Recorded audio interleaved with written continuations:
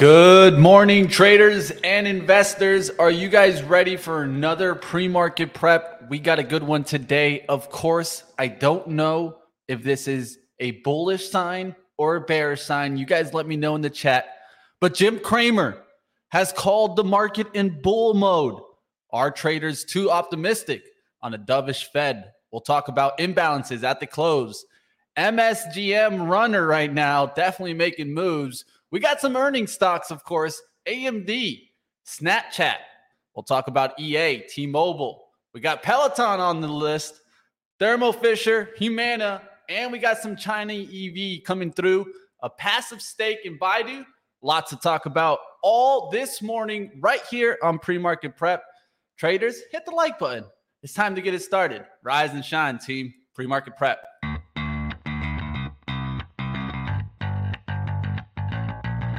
Coming to you live from downtown Detroit, this is Benzinga's Pre-Market Prep with your host, Joel Elkanin. This is a volatile puppy here, isn't it? And Dennis Dick. I'm bidding a penny. I'd buy that stock for a penny.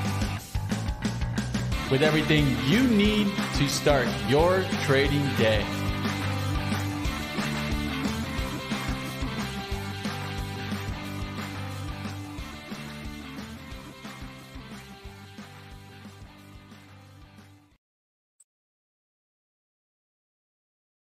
Old mute button. No worries.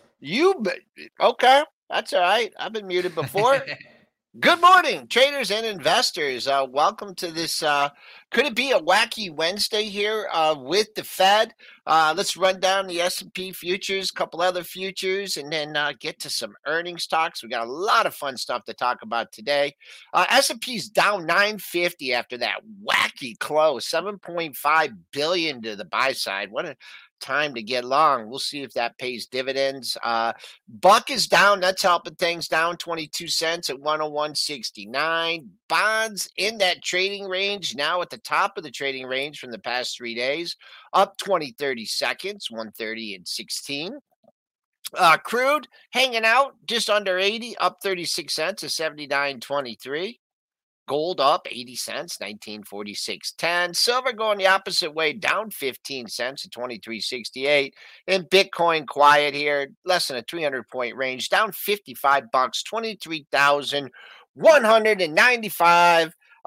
Let's see if Triple D participated on the other side of those buy-in balances. And then let's bring in Money Mitch, too. We got a lot to cover today. Where are you guys hiding out?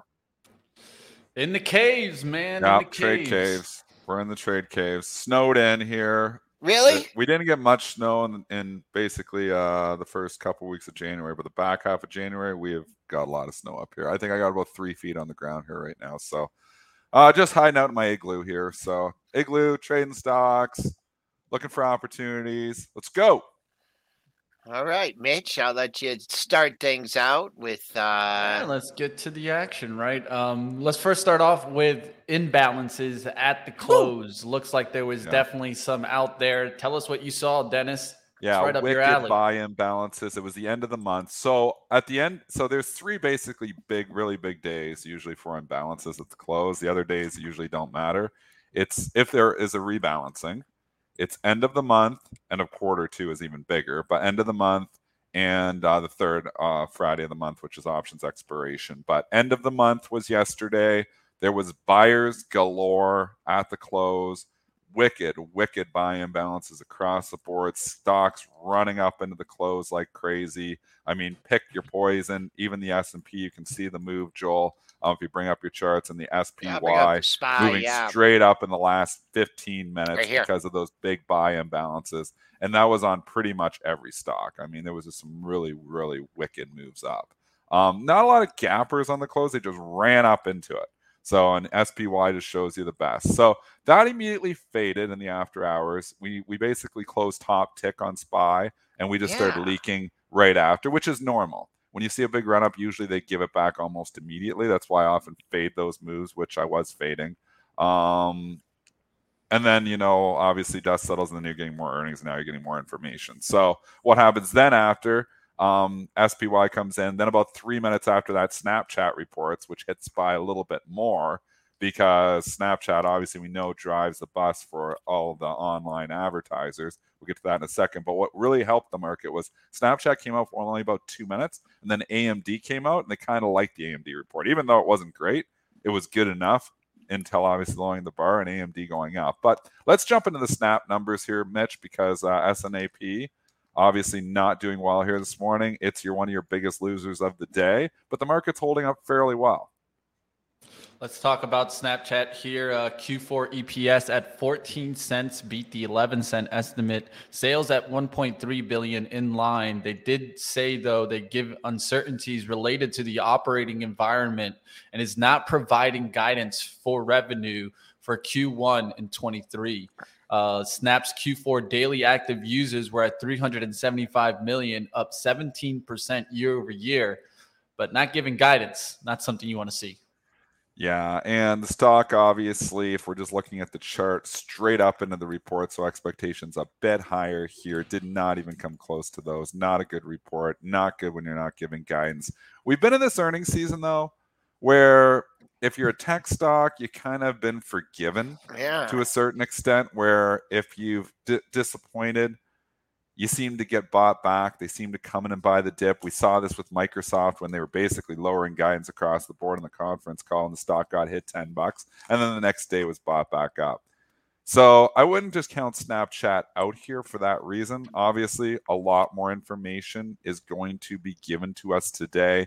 2 o'clock, Jerome Powell, Fed meeting, and then tonight we got some big earnings reports as well. We're going to hear from Meta. We're going to hear from tomorrow is the really big days, Apple, Amazon, Google, but lots of information going to be continuously coming at us, and that can change the story.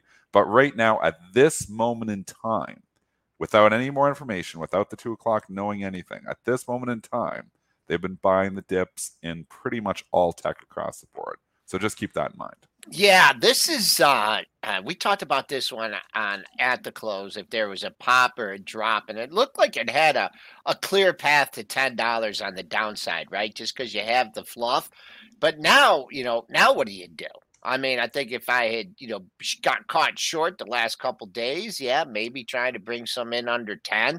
But I was watching it trade and between like 980 and 10, and there's some accumulation going on. There's also some daily lows. I can't tell you how many daily lows there are at the 950 area.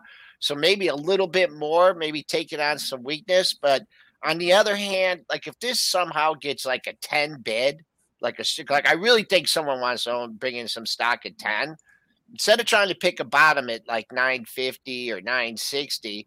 Maybe if it establishes a 10 bid, it's good play. Yeah, and say okay, and then maybe lean on the pre-market low. But man, I can't short into this area right here where my cursor is. I just can't short into that many daily lows. I can't short at 977 here, thinking that I'm going to walk in and buy it at 930 or 940, right?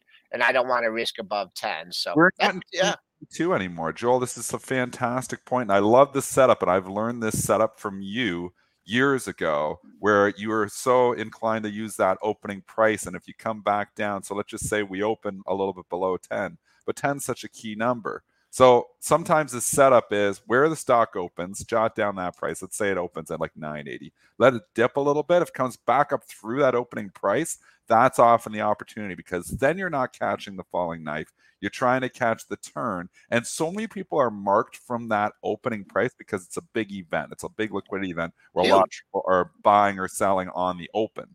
So it becomes a marker for a lot of people. Same thing with the close. Those become big events too. So let's just say hypothetically, we're just set up the trade. If Snapchat opens 985 and then it leaks down like 960. Well, you can't touch it yet. No touching because it's still going down. But it comes back up through that open, 985, and then kind of establishes that 10 area that you're talking about. That's when you would strike. So if you think it's going to turn around, that would be the game plan for me as well. I have no position in Snap. I don't know if I intend to trade this one because it's actually, usually I don't trade the leaders of the day, and this is one of the leaders of the day. I usually like following the laggards, my relationships. I use that as an indicator on what to do on other stocks. But if I was trading it, that's what I would do, as opposed to just coming blindly buying it here at 977. Mm-hmm. It just goes without you and you miss the trade. but you have a lot less risk. And then leaning on that low of the day, I like that move. There you go. I was just going to say the most important thing, right? Yeah. Is leaning on that low of the day. Yeah. I mean, and if you get, if you get it, you get caught, it goes 980, 985, and you get stuffed and it goes back down to, 950 or 960. At least it's it's a setup and you're catching it when it's moving up as opposed to when it's moving down. But it's just like there's sellers. You can just see at that chart, a lot of consolidation, but that's about as much time anybody's going to spend on Snapchat. Did you? Spinner pointed out a good point. So we're going to take it to Tesla here. And, it's a good teaching opportunity here on this strategy. If we go back to January the 6th, the Tesla low, and somebody downgraded it that day. Remember? That was why it was trying to reach 100. Citigroup. They bottom ticked. They downgraded it right at the very bottom, the worst possible call you can make of the year so far. And what happened that day was it opened low 103. Everybody thinks, okay, this is it. It's going through $100. I even thought it was going to go through $100. Come this far, why would it not go through $100? But no, pulled around and reversed. Got down to as low as 101.81 that day, then started coming up through the 103. And if you would have bought it leaning on the low of that 101.81, you would have never got stopped out. And the stock closed very strong that day, up at 113.06. And that was the key reversal we were looking for. A stock was downgraded. It turns it around on bad news and closes higher. On a downgrade to sell from a major brokerage, turned around and closed higher. And then it consolidated for like 3-4 days. And that's when JC Peretz noticed it. That's when we were talking about on the show too. We liked it at 125 to 150. Obviously, it's continued the path, but there was a nicer setup from 125 to 150. Got a little dicey after 150, but it just continued on. So you can use stops and obviously hold on to those positions as well. But we're just trying to teach you how to trade these things, these crazy movers from a bit safer perspective. So, if it does take out those opens, then lean on the low of the day. If you're a day trader, that's the way I try to approach it as well. Mitch and I, and it took off. Tesla took off when I was gone, and what we had been looking at was like the yearly close because it ended last year at 123.18, right? And it traded all the way down to 101.81. So it wasn't like a walk in the park, January play. But Mitch and I were just talking about that yearly close at 123.18, where if it could show strength in that area, and it barely blinked. Like it hung out there for a couple days, but then it went positive, and then you just had actually had one day where you really had a chance to get it at that area, then it took off. So look at maybe a little toppy here. I'm not calling the top, but I'm just alerting our traders and investors that 180. There's someone staked out there at 180. Your 2 and 3 day highs are there. So Tesla likes to turn on levels like that. So we'll keep an eye on 180. High close of the move, 177.90. That's still a couple bucks away here. So if you're looking for a target, medium-term target, 177.90. That was Friday's close. Money Mitch, you got your Tesla short covered? Oh, yeah. Covered it right out the gates, 164. Nice trade. And obviously, we talked about the support down there at 161. So you didn't wait right for that low support. You're like, I looked for the first whoosh at the open, was looking for a whoosh lower. It went down to 162. Didn't go to 161. So be it. When it started coming back up, I'm not going to stay in it. It was more just the upside momentum that had gone too far. I expected a little bit of a pullback. Didn't expect it to come back to, let's say, the 150 area. That's where I think definitely you'd find some buy the dippers. So I wasn't going to hang around from that. Now I think all about Tesla is 200. That's what everyone's going to be looking for. Does it get to that 200 or not? I think a lot of people will be watching to see if it can get to the next levels. And on ADP just came out too. Yeah, ADP, 815. Let's get those numbers in here. It looks like up 253,000. Just reading from CNBC, still in their content because they steal ours too. But this is public content. Just quick, it's on the screen. I missed it. They changed it, so we'll let you read it off of the Pro. The Pro. Yeah, we're not moving too much here. It increased by 106,000 in January. Annual pay was up about 7.3%. Trying to look to the comparison of the estimate there. Looks like we added 106,000. Let me just go to the My Economic tab, just get you guys the estimate at least there. ADP, I mean, the jobs numbers haven't really been making an effect as of late. The consensus was 178,000, so lower, like usual. Jobs robust. Wouldn't you think so? That's what we've been seeing, right? And I don't expect to hear anything different from Jerome Powell today, right? I mean, FOMC Yeah, meeting. you know what? I wanted to talk about that real quick Yeah, we because can this at is least take it. man, oh man, it's a little different scenario. But I got the SPY up here, and in December, I've probably said this 100 times to you guys. In December, this pop here, and I'll grab an arrow. That was off a good CPI number, right? Let me get my arrow down. This was a good CPI number, and they just jacked the market. I was gone 41.80. They took it to, and then they sold it off. 40 handles even before the open, and then your intraday. This just shows the intraday. Then it opened right at the high, and it sold off that day. And I was like, oh, okay, we had a nice pop, and then Powell hammered the market. I mean, this was his comments like, yeah, I don't care about the CPI. We're staying hawkish. And look what the market did in 3 or 4 days. And went for the SPOOs, it was back to 3,800. This went to 380. I mean, it kind of feels that like it's the same setup again. The market's rallied. Yeah. I thought the same thing. Yeah. And I think it's too obvious, though. Okay. I think it's too obvious. And because I was thinking the exact same thoughts. I'm like, we're kind of are the same setup. And I think a lot of people maybe are going to think the same setup. He says anything. So I think everybody's expecting him to be hawkish. I think everybody's expecting him to stay the course. I think that's what's expected. If he says any type of a hint of dovishness, we rip through 410. So I don't know what he's going to say. Nobody knows what he's going to say. He's going to have to be very careful even in the conference and the questions, because if he comes off at all, just a smidgen, the smallest little speck of dovishness, the bulls will grab that and run with it. So they want just the hint, the smallest hint of dovishness. So he's got to be very, very careful. If he wants to stay hawkish, he's going to have to be very careful in the Q&A as well. So I'm scared for the full bears here. I'm scared, and I'm so not you don't sure think market. You don't think traders are being too optimistic looking for a dovish Fed? No, I don't think so. I think this is the whole reason we've rallied, Mitch, is that the traders are simply too bearish. So let's just take it back. Is that what you're seeing, though? Is that what you're seeing? Because I don't see that. That's exactly what is happening. I see everyone yelling bull market.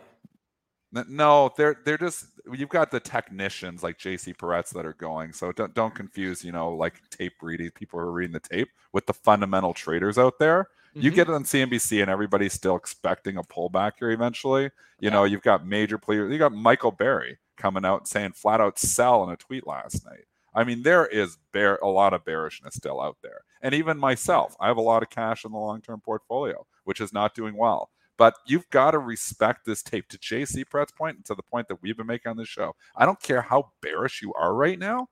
You cannot fight this tape. You cannot be sitting here and saying, yeah, we're going to win eventually. Maybe you are, but I'm not going to sit around and wait for that. I mean, you just missed a huge move in January if you're waiting for that. If I would have stayed on the full bearish train, I would have had a terrible January. My January was okay, but if I would have stayed on the full bearish train, I would have been losing money in January. So you can't do it. You got to go with what you're seeing. What I'm saying is taking it back there. I think everybody has been so dang bearish. And that's what it is too. It's expectations. Like, let's call these earnings. If everybody was so rah-rah bullish, these earnings would have knocked us down. The problem is everybody's so rah-rah bearish, and these earnings weren't that bad. They weren't, They weren't they were great, okay. But they were okay. They were passable. They weren't good, though. I mean, if we were in rah-rah bull land, these earnings would have to be good for these stocks to go higher. These stocks are going up on bad earnings. Microsoft cut guidance. They did. They flat out cut guidance on that call. I listened. That was a painful call to listen for an hour and a half. They cut guidance across the board lightly, but they cut it across the board. And what did they do? They hit it for a day, and then they bought the crap out of it. So that's just they brought it back that day. They brought it back. Well, not that night. They hit it for like that night. And this next morning, they brought it back. Yeah, they brought it back the next morning because it was the evening. So, I mean, this is the reason why. There's so many bears out there that they're going to run them over. And I don't know. When everybody does go rah-rah bullish, that's the time to turn. And, you joked off the bat. Kramer has finally went full bullish here. So maybe we are getting close to a turn with when Kramer's going full bullish. It scares me as well, but I still got to be playing this a little bit leaning long, almost not into the Fed. You want to be hedged into the Fed because nobody knows what's going to happen. But I think if you get a dip off the Powell numbers, I'm not sure it continues. I think they're going to come in and buy the dip as well. Yeah. And then as far as the upside goes, I just put an arrow for that Microsoft day. I'll just go back to the S&Ps here. I mean, let's say you are shorting here. You're going Michael Berry here, or you're just, really the only thing you can lean on to me would be that high from Friday, that high from last week. It's 408.16. It's a night. Yeah. Yeah. I mean, that's 2 points away. The S&Ps, it's still about 30 handles away. I mean, where are you going to go? I mean, you want to ride it up to, 410? That, there's just what happens above 410 here? There's nothing. There's absolute air between 410 and 420. So, just like in the snap where you take a position and you can have an out, if you're shorting, you've been shorting for a while, you've been getting stopped out, you think he's going to do something hawkish. Well, then, you have something to lean on. And look at the monthlies, too. The monthlies are bunching up, really 408 to 410. I mean, and they also had a monthly high just above that. But it's a nice setup. It's really a nice setup going into it. But when everyone expects something, a lot of times it doesn't turn out. But let's get back 8:23. Yeah, we got Ryan Dietrich on, and can we just change that? I'm curious. You did the right thing with the poll question. You tried to put up there really fast. Just ask: are you bullish? I already told him. Put the words bullish, bearish, not yes and no. Can you change it to bullish? I already got the vote going there, so I'm just gonna leave it there. I already told the chat pretty much. Because bullish it's confusing. Is yes. I always wanted to vote it too, and then I got bullish confused. Is I love yes, the idea bearish of the vote. Is no. Bullish is yes, bearish is no. Everyone's going for the bullish so far. It's about 58% on the bull side, almost 60% for a while there. We went into the 50s, but I mean the chat saying bullish. We'll see. We'll see if the Bears start coming in. Now it's 55%. Either way, I will tell you with certainty, if the market was full rah-rah bull mode for the last month, if people were full rah-rah bull, then they wouldn't be buying these stocks. The expectations would have been so much higher. The expectations were in the gutter because everybody was just too dang bearish. That's the whole reason we have rallied. Because these earnings, Mitch, it's not like they're blowing it away. They're raising guidance. It's a party. This has been a crappy earnings season. These have been crappy earnings, and the stocks are still going up. So I got to respect that price action. That's possibly the worst possible price action for bears is when they're buying stocks on bad news. It's exactly what you don't want to see if you're bearish. I believe eventually the Bears are going to win here, but I think there's more pain ahead for the Bears just for the simple reason that that's what the market does. It punishes the maximum amount of participants. It wants to punish all the bears, and then they'll punish the bulls after they shake out all the bears. So it's a tough market. You did good on the Tesla short, Mitch, but it has been an exceptionally tough January to be short stocks. 100%. Hey, Let's go to. Well, just before you do that, look what the Fed has thrown at the market, right? And to bust it. As far as unemployment, and if you could look at it like, wow, is this market still holding up with rates going up at just like the fastest rate they've ever have gone up in history, and unemployment is that strong of a market when they finally relent? I think that's what people are thinking is that wow, this. They think that the Fed won't break the markets. What? That never happens. But here's the deal, Mitch. That's where history points to the complete opposite of what is saying out there. History points that the Fed breaks the market, causes recession, then the labor market breaks, and then we get completely the destruction that we're looking at. We already didn't the Fed already break the market though? We were down 33% on the NASDAQ last year. Did the Fed not already do some significant damage to the market? They haven't caused a recession yet. You're by your definition, which you were saying a month ago, we did have a recession because we had 2 quarters of negative GDP. Yeah. So by your definition, they did. I don't feel a recession out there. I feel like it should be a lot worse. And Mitch, I'm 100% with you. My head is completely with you. My logic is completely with you. I've been screaming this logic, but again, I can't trade that way. That's because true. It's not allowing me to do it. The tape, trading and investing, two different boats, right? Totally. And that's why I'm under invested. One's a cruise. I might be wrong. I have to open up the whole thing. Because the market is telling, how do you know you're wrong? When the market's moving against you in price. So I have to open up the possibility that maybe there will be a soft landing. I have to have that possibility open. And maybe I should be buying dips in the long-term portfolio. And you're going to get some dips yet. There's going to be some dips. Maybe we should be doing that because maybe the worst is behind us. Maybe the October lows don't get breached. Maybe we do eventually go back to all-time highs, not on these small little Cathy stocks, but on a lot of stocks, we already are making all-time highs. So I have to open up the possibility that this whole bearish thesis that me and you, Mitch, have been chanting, which we have been, I will fully admit, I've been in the long-term bear camp for a long time here now. And maybe I've overstayed my welcome. Maybe I should have turned bullish in October when the market started to bottom. Maybe we should have turned bullish when JC Peretz apparently turned bullish back in June. I think you would have lost some money if you stayed in June, but there was some stuff that's went up since then. But I don't know how long. So I'll ask you, Mitch, how long do you stay bearish when the market continues to go higher? At what point would you say, okay, I'm wrong, I'm turning bullish? Just I have it at the chart. I have it on the chart right now. It's circled 420, literally. So it's going to run to 420 and then you're going to get bullish? That's when I would have to, because then it's going to be the buy the dip mentality for everybody. But isn't that a buy the rip if it goes up to 420? I'm not going to buy it there. I'm going to look for the dip at that point, right? At this point, I'm just renting stocks upwards, not buying and holding. This is why market timing is so hard. It's really hard. Hard. It's so difficult. That's true. Yeah. 100%. And it's, whatever. I took a hit last year, right? I had to sell some stuff, had some losses, still sitting on some losses and stuff. But to try, it does, you're much more nimble, with your portfolios and stuff.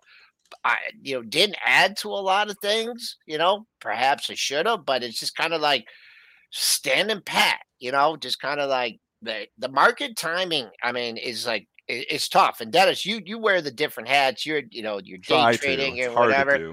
Yeah, but sometimes it's just it makes it really hard. And we've had some decent market timing calls, but those are far.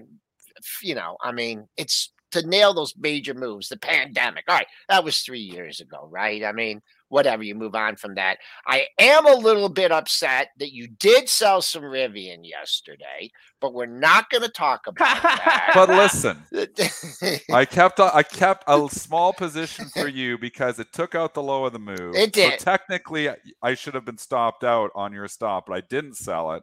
And then I had the ridiculous turn there, so I sold 1930. Okay. I got out, I think, 1928 right in there. I sold another chunk of it. I kept the one small position. But, you talked about the low of the move. It took out the low of the move. I didn't get stopped out at the low of the move. I waited for the bounce after the low again. The low of the move was 1528. Now, the only thing... But you said the double bottom you were supposed to take out. At 18. I said, but when we talked about... I don't know if it was on the show or it was in our chat afterwards. I said, if it had to close over 18. And it dipped to 1777. Whatever. It's a small position. And like I'm telling you, I don't know if this is the one that goes. I've seen you get in some of these stocks, and like a Unity or something like that. And I've seen you sell early. And so I was just trying to. I always sell early. I know. So I was just trying to keep you in the trade because it wasn't even a big position for you. But you make the same mistakes, time and time again. You saw, this is a great sell price. It looks great for a day and a half, or 2 days, and then all of a sudden you look 3-4 months later, and you're like, wow. Not even 3 or 4. That was in the bull market. So that was that's a different story. Market. But that is my story. I talk with my buddy from Bright Trading all the time. I mean, I'm like FIFO. I'm like first in, first out. Like I identify the turns. usually before anyone else. Again, it's market experience, but it's also just being in the trenches. I'm trading so much that I'm probably going to identify a turn quicker than the average bear because I'm just in there. I'm trading so much. I mean, it's one thing to watch the markets, but when you're actively trading it all the time, you get a better feel for it. So that's why I'm a very good day trader, but it's like FIFO. I'm first in, first out. I get the turn. I can identify, oh, this feels pretty good. Like Carvana, for instance. I had a fantastic trade in that, buying that thing back, when it just started going at like 450. And then it went up to like 560, and I was like, I just made 25% of my money in a day. I'm like, boom, out. And then it goes to $10. I'm like, why did I sell? So I mean, I'm FIFO. I'm first in, first out, and I don't know if I can break that. It's worked for me. Maybe you just continue to do that. Like a lot of technicians like to get the meat of the move in the middle of the move. At least they say they get the meat. I'm more of like I take the first bite and then I move on to take the first bite of something else. So it's just my style, I guess. But I'd love to hold on to stuff a little bit better. Obviously, exits I've always struggled with. Entries I've always been pretty good at. Yep. Okay. All right. 8:32. We got Ryan Dietrich coming on in just a few minutes. We gotta have a little sympathy for Ryan here with the Bengals loss. That was a tough loss. But let's go. AMD. Do we do the actual earnings? I know we've been going on a lot of tangents today, Mitch. Did we? No, actually let's do knock it out here. Yeah. Q4 EPS 69 cents, beat the 67 cent estimate. Sales of $5.6 billion, beat the $5.5 billion estimate. They do see Q1 revenue at $5 billion to $5.6 billion versus a $5.5 billion estimate. They did say in PC market, we're planning for PC total addressable market to be down 10% for 23. Says as we enter 23, expect overall demand environment to remain mixed with second half stronger than the first half. Pop. I see the setup here. I'll give it to you real quick. Then Triple D, you can give your analysis. It's just all about this 79 area. You got the 78, 77 in the pre-market. Man, you had to rip off the October low. You failed there. You made another attempt at it. You're back here. So that's my line in the sand, 79. I don't know where to buy this thing today if I was the short-term trader. But I would just, if this thing bust over 79, things are open. But still in a trading range, near the top of the trading range since October, I'm still going to respect that. Triple D? Again, rallying. This report was not very good, but Intel had moved the bar so low. I mean, they literally put the bar on the ground, and AMD just had They don't make it hard. What's that? They don't make it hard to beat that bar. No, they put the bar on the ground and they just had to step over the bar. And I guess they stepped over the bar, but they barely stepped over the bar. This report was not great at all. But it doesn't matter. It made it look like it's Intel's problems and not AMD problems, and they found a reason to buy it. And we're just in this market where good enough is good enough. That's all investors are expecting. I don't know what they're going to, when the dust settles, 6 months from now, and all these earnings are lower and the stocks are higher and they're paying 25 times earnings, on a multiple, because I think the earnings are going to continue to go down. I don't get it, but at the same time, I respect it. And right now, good enough is good enough. That's what this AMD report was. It was good enough, and that's why the stock is trading higher. Yeah, Snap sneaking back here now at the 10. So there goes our a little bit different trade scenario there. But the quiet buyers out there, Snap right at $10, down $1.56. Also breaking, I guess it's old breaking news, but TB, Tom Brady, officially retiring. Did he? Yeah. Come on, guys. Don't even. He did that already once. Why are we talking about this? He's got to do it. Yeah. Why are we talking about this? He'll be back in 2 weeks. You want back? That's it. He'll be back in 2 weeks. He already retired and he came back. Nah. Come on. What does he have to look forward to now? He lost his wife. He doesn't have nothing but football. Come on. He's going man, back he's to 46 football. years old, man. And he can't pitch FTX. He's going back to football. Come on, man. He lost all that FTX money. Dolphins will pay him. Come on over, Tom. Steak dinner. He should have retired last year. I mean, if he gets the right offense behind him, he could still get him in a Super Bowl. No, man. Dude, he's 46 years old. They made him pass more than any other team. Old, man. He was the #1 passing quarterback this season. You think because he had to throw so many passes. Yeah, it's too hard. He still has it, man. He just needs a team behind him. We digress. I'll tell you. There's someone in the back that might have an opinion also on this. Let's go ahead. Let's bring him on. Let's get to our interview.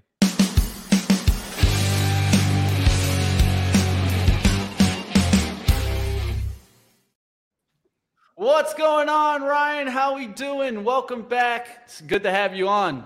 Guys, thanks. I heard you're talking about the big retirement. Yeah, big retirement. Is he staying retired? Ozzy Osbourne retired from touring? Is that what we're talking about? Exactly, my kind of guy. Ozzy and Tom Brady, both, I swear, have said this about 10 times each. I hope Ozzy comes back. I'm not so sure about Tom Brady. I mean, congrats on a good career, but maybe it was time for him. He did have a terrible year, didn't he? My goodness gracious, everything that happened to him. But anyway, I'm glad to be here, guys. Good to have you on. All right, Mr. Bull. We had someone on yesterday that was more bullish than you. But I don't know. But you come with the good statistics. So goes January. So goes the market.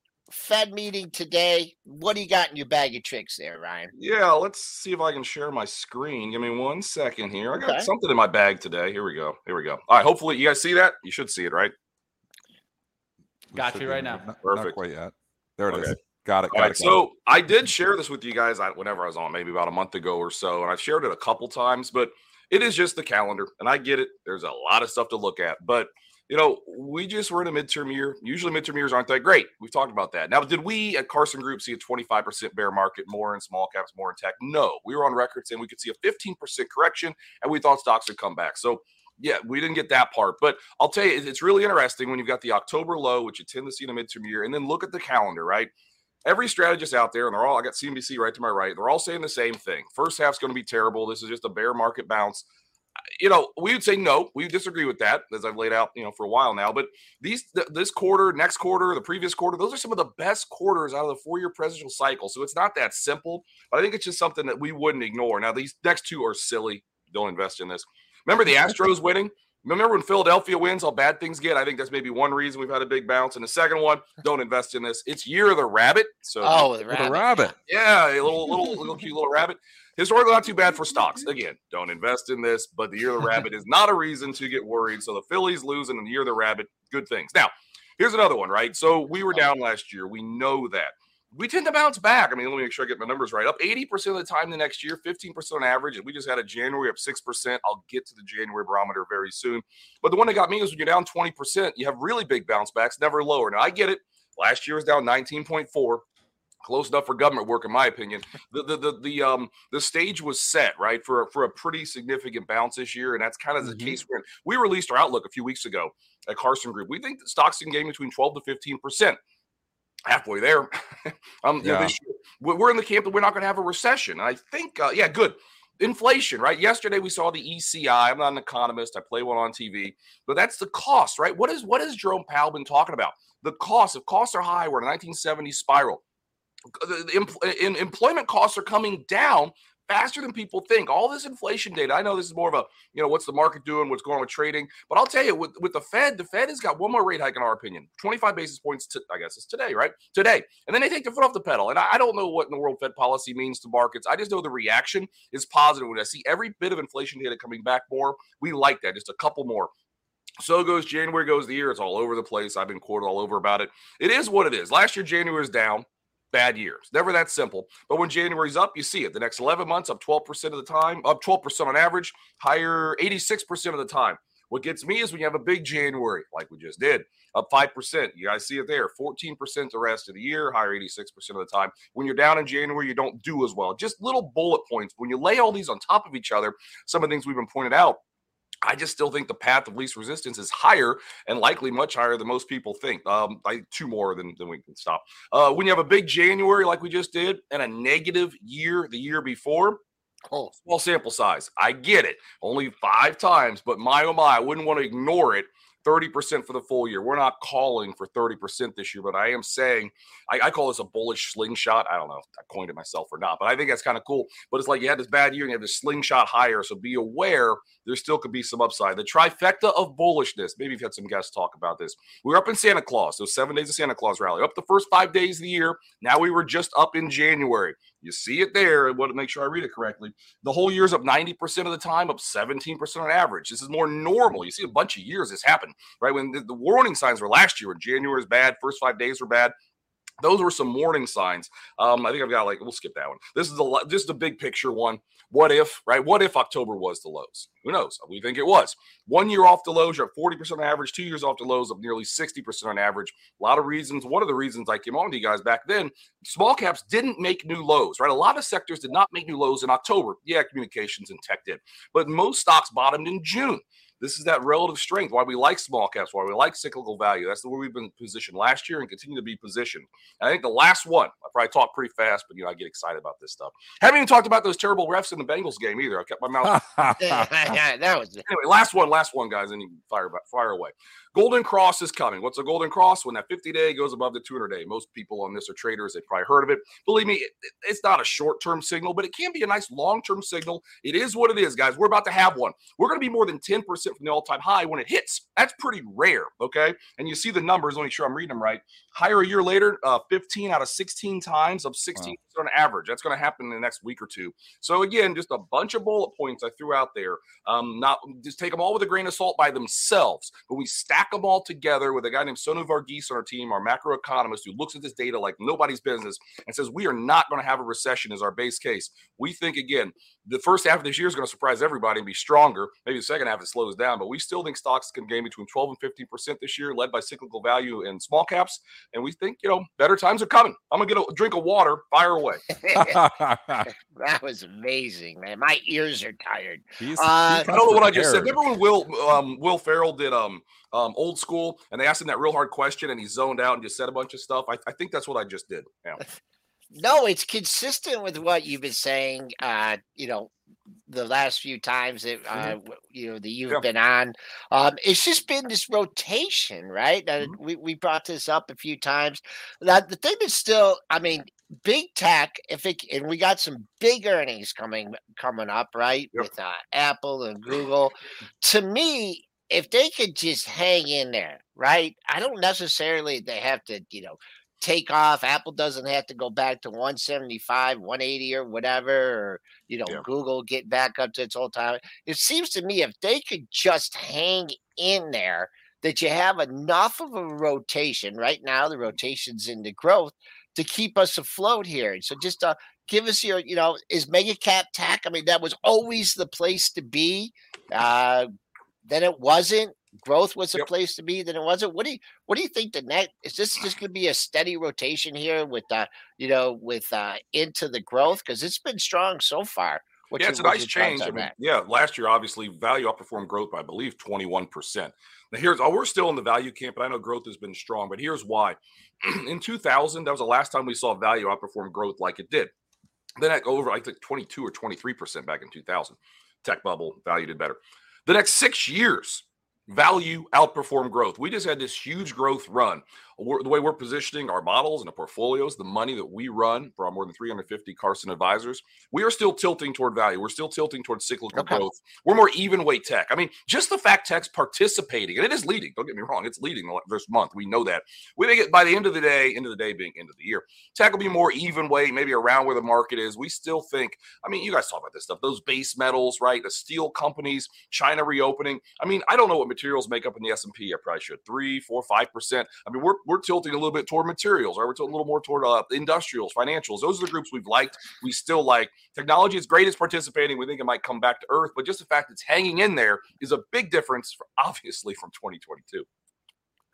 What could upset the apple cart? What what could be the I mean, Mm. without a war, right? In Yep. Ukraine, Taiwan, what interest rates, Fed, what is it? What's out there lurking that is going to derail the market? Yeah, I think it's a combination of all those. I wish I had like some real smart answer to give you. I mean, the Fed, I'm anxious to see what the Fed has to say today. I mean, the truth is the Fed, we think they'll only 125 more basis point hike. I mean, but the Fed could say, no, we're going to continue to be aggressive. I don't know how they can be with some of the inflation data coming back, but that could be clearly a potential policy mistake. And this time a year ago, who truly expected the war, right? I don't think too many people we saw, I think they're lining up on the border. They didn't think there'd be a war, and there was. So that's called a black swan for a reason. But at the same time, I guess to us, higher interest rates, inflation, some of those things. But the good news is we're not seeing that data. And honestly, could the consumer start the weekend? We're not seeing the consumer weaken that much. Look what American Express CEO just said. Look what Visa's just said. I mean, the consumer is not slowing down. And honestly, you look at PMIs. I'm not too geeky with stuff. When PMIs are low, it's when you want to buy. When consumer confidence is low, historically, it's when you want to buy. So that's where we still are in a lot of these things. So we've got the same worries as everybody else. But I'll tell you, we just think we're going to avoid that recession, and that's not a popular call. And we think the bull market's going to do pretty well this year. Again, not the world's most popular call, but so far since October lows, we've done well in our models, the way we position things, and we think they can continue. You've been right here, Ryan. Now, one thing that I do see, though, Ryan, of course, each of the previous 3 bear markets, of course, it took a long time for the Fed to cut, and then we bottomed. Mm. Why are we bottoming before the cut? That's a really good question. Yeah, I mean, my head just exploded. I'm not sure on that one. I mean, I'll tell you, when it comes to Fed policy, we think they're going to hike rates one more time and leave things where they are. I think the market is pricing in. This is a change in shift. I want to start cutting. It's kind of a change in policy. Just the fact we had the 40-year most aggressive Fed policy in 40 years, 4 hikes at 75 basis points. We all lived through it. We all saw it last year. The fact that they're likely going to just leave rates where they are, that's kind of that change, that pivot, if you will, that honestly, this time 3-4 months ago, most people weren't expecting. If you were looking at, I think I might have brought this up with you. Used car prices were tanking. Rent prices have been tanking. That's not even in the Fed's data. The government's data yet. That's private data we're seeing. We've been talking about it nonstop. But Carson Group say, listen, this is a big deal. This stuff's coming back. It's going to eventually get to the government's data. Then everybody's going to notice it. And now we think we're there. But yeah, that's good. That's a good point about the rate cut. And we just don't see one this year. I think they're going to leave it where it is. They saw the playbook in the 70s. The 70s inflation high. They hiked. Inflation came down. Then they started cutting again. They're going to leave rates, I think, where they are for the remainder of this year. I think moving forward, I think maybe they'll start to come down, but I just think, they probably would have started raising rates in 20, but they had the pandemic. They had to totally break out a new playbook, right? I don't think that super low rates, I mean, they were good. They were needed. It helped us, get to a tough situation, but, I don't see I see if rates are steady, the market can hold in here. I don't see the pivot. I mean, until I think they really got to save their bullets for when and if things get really bad. So just before we let you go, just looking at, do you have any kind of targets? I mean, and the market always vacillates and everything, but always like, what was your year-end target you mentioned? We think the S&P can gain between 12 and 15%, which, if my math is right, that's about 4,400 to 4,500. But so that's not new. More not a new high. But I'll tell you, when you look at some of the data I just mentioned, there's a potential, right? Jim Carrey, you're telling me there's a chance. We're not calling it, but much like my Bengals, out of 14 teams in the playoffs, we're the youngest team. And they got some offensive line guys coming back, make a difference. Maybe, that can be good, and maybe the bull market can keep going. Had to do one Bengals reference there. Yeah. All right, last one I'll leave you with, Ryan, is just about inflation in services and rent. When should we start seeing this start to turn? When do you think? Yeah, well, I mean, honestly, the private data rents already. You've got apartment list, you've got Zillow. We've seen, I think, 3 or 4 months of rent prices actually decreasing. So the way it works with the government doesn't check it so fast. It takes 6 to 9 months to get in there. So within the next quarter or so, we'll probably start to see some better government data on rents, but we're already seeing it in the private data, which is why we think the market is bouncing so much the last 3 months. Well, thank you, like always, coming with the stats and not holding back. Definitely, if you guys aren't following Ryan Dietrich on Twitter, I don't know what you're doing, because you're probably not even on Twitter. He's killing it. Appreciate you, like always, Ryan, coming in and bringing in all the information and even getting to the question that I tried to stump him on. You guys saw him. He had the answer for it. We'll see you next time, Ryan. I've done so many of these. I can BS anything at this point. I think. I know how it is, man. You're killing it, We'll man. try to get you next time. Yeah. All right, guys. I appreciate it. We'll see you. Bye-bye. Thank you. Take care. All right, let's take a look into the market. How we doing? We're quiet. Downtown. Calm before the Powell storm. Calm before the storm, right? It's going to be a tough day for sure. There was a lot of earnings reports we haven't gotten to, so I just want to kind of mention some of this. EA missing big on EPS and sales. So you guys see EA down today. I don't expect this one coming back anytime soon, but let's bring up the chart there. I just need to keep it simple. It's already they're not back, seeing so. anything. I know. Soon has already arrived here, Mitch, because it's already bouncing. 115 is huge support. I actually thought about buying this myself last night because it was getting down to those September lows. I mean, you're giving us a shot on a good company like EA down at the September lows. I mean, this market's probably going to take that shot. So I think it is coming back sooner than later.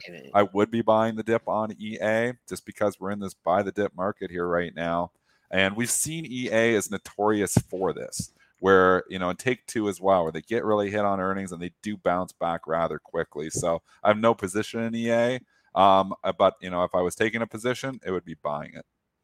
That 116. If you're looking for, a shot at this one, you did have, 4 lows really between 115 and 116.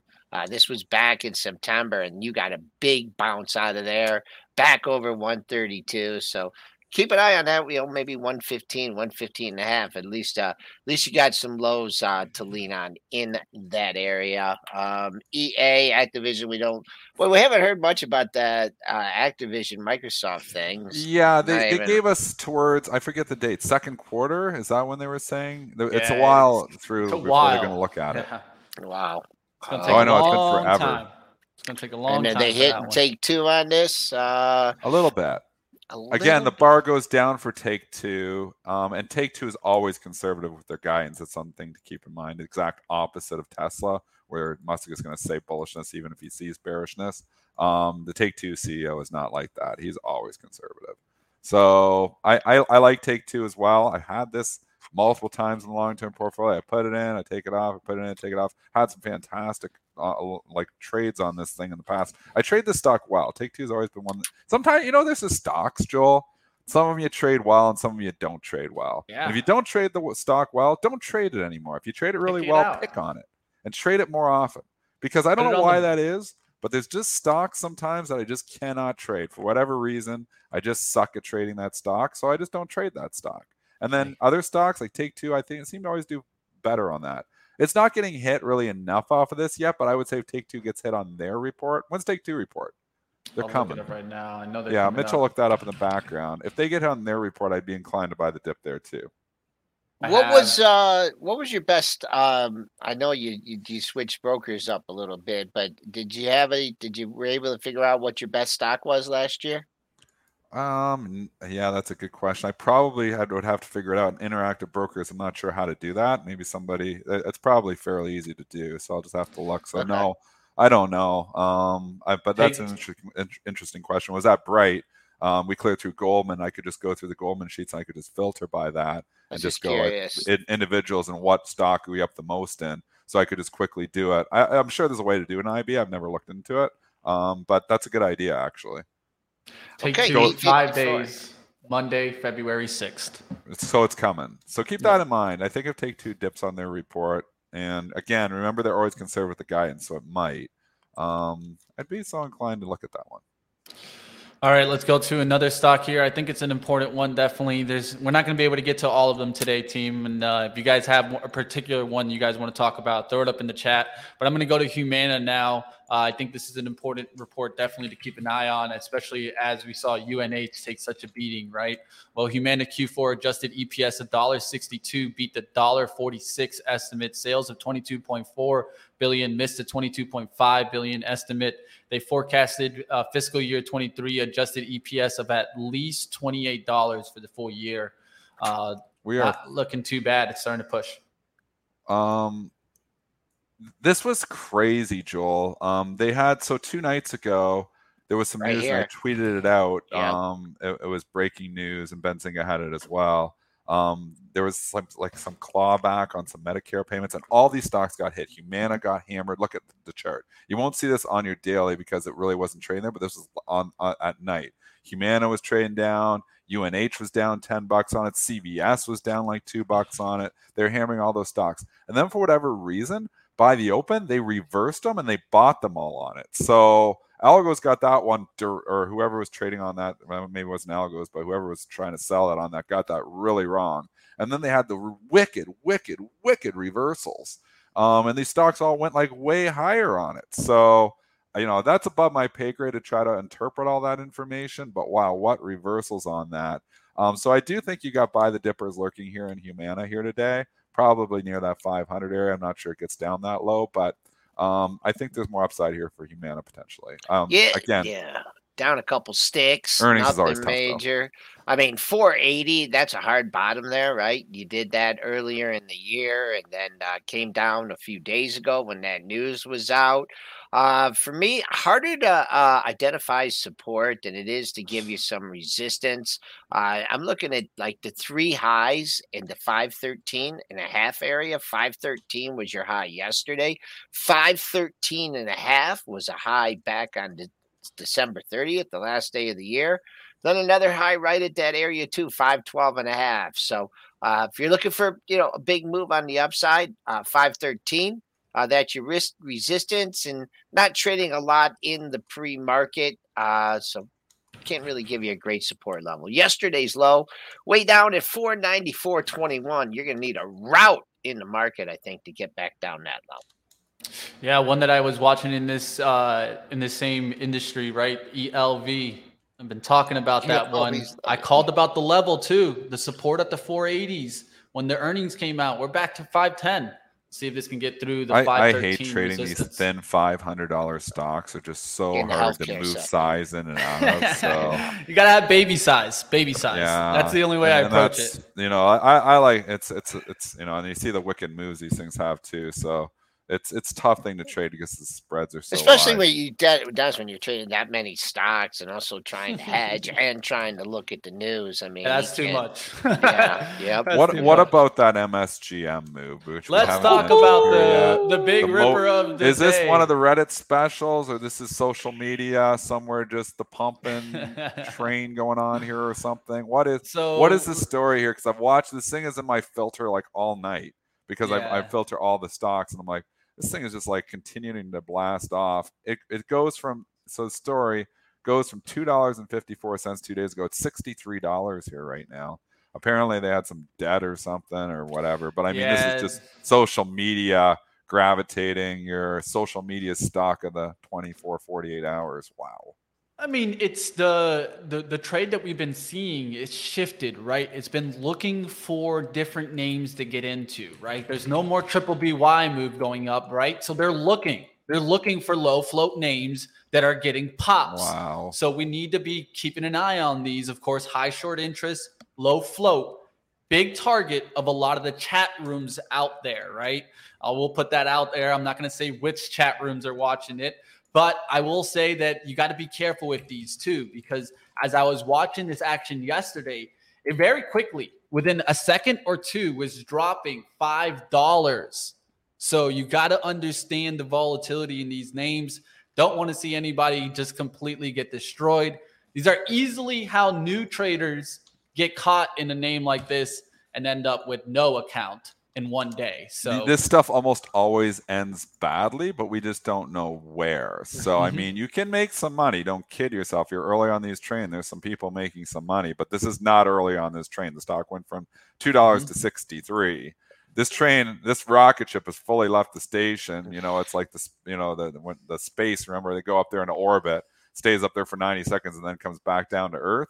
Well, you're up there in that 90 seconds right now. Eventually, this is coming back down to Earth. But to short these things, who knows? Just think about it, too. We saw Lucid do a spike, right? There's traders out there right now looking for stocks to jump on, You got to be careful though with these names. Always There's keep one in of mind. these. There's always one of these. It seems like, but There's you know, always. sometimes there's multiples of these. So it's a lesson learned right now. We are in a bull market right now. To JC Brett's point, he's absolutely correct. We're in this short-term bull market. I don't know how long it lasts, but we are. You got to be very careful shorting any little stuff. Like you're shorting stocks at $2, you're asking for trouble because you don't know what the next one is, and maybe it's going to be your turn to be on the wrong side of these things. Just coming in and buying all these things, though, it's hard to know too because not all of them go. I'll tell you though, most of them have went in January. If you were just buying a portfolio of all these $2 crappy stocks, $1 crappy stocks that have high short interest, you had a pretty good January because a lot of those things really went. I don't think that party's over yet. So, you know, I don't know if it's too late to jump in a lot of these smaller names. This one definitely too late,